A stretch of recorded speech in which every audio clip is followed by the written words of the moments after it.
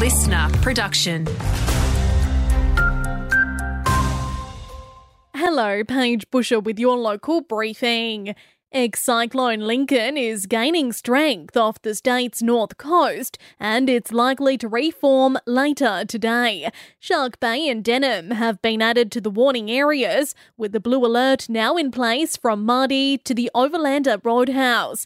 At this stage, Lincoln will most likely pass near the Exmouth Ningaloo area tomorrow and cross the northern Gascoyne coast. An evacuation centre has opened at the Carnarvon Civic Centre.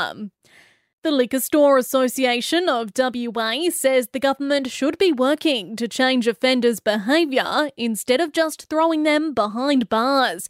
It follows yesterday's announcement cracking down on repeat shoplifters, which could see those caught 3 times sent to prison. CEO Peter Peck says offenders should be added to the system after the first offence to help them access services like rehab. One of the biggest problems in regional WA is lack of services. Well, if we want these people to stop stealing from us, we need to first of all find out why and then find an answer for them. And if they're just stealing for the sake of stealing, then put them in prison. 320,000 Aussies are expected to travel to Sydney for Taylor Swift's second leg of her tour, kicking off tonight. Tourism and Transport Forum CEO Margie Osmond says it's tipped to pump $456 million into the sector. It will be massive for our accommodation sector, for the restaurants, for the retailers, and then, of course, the airlines.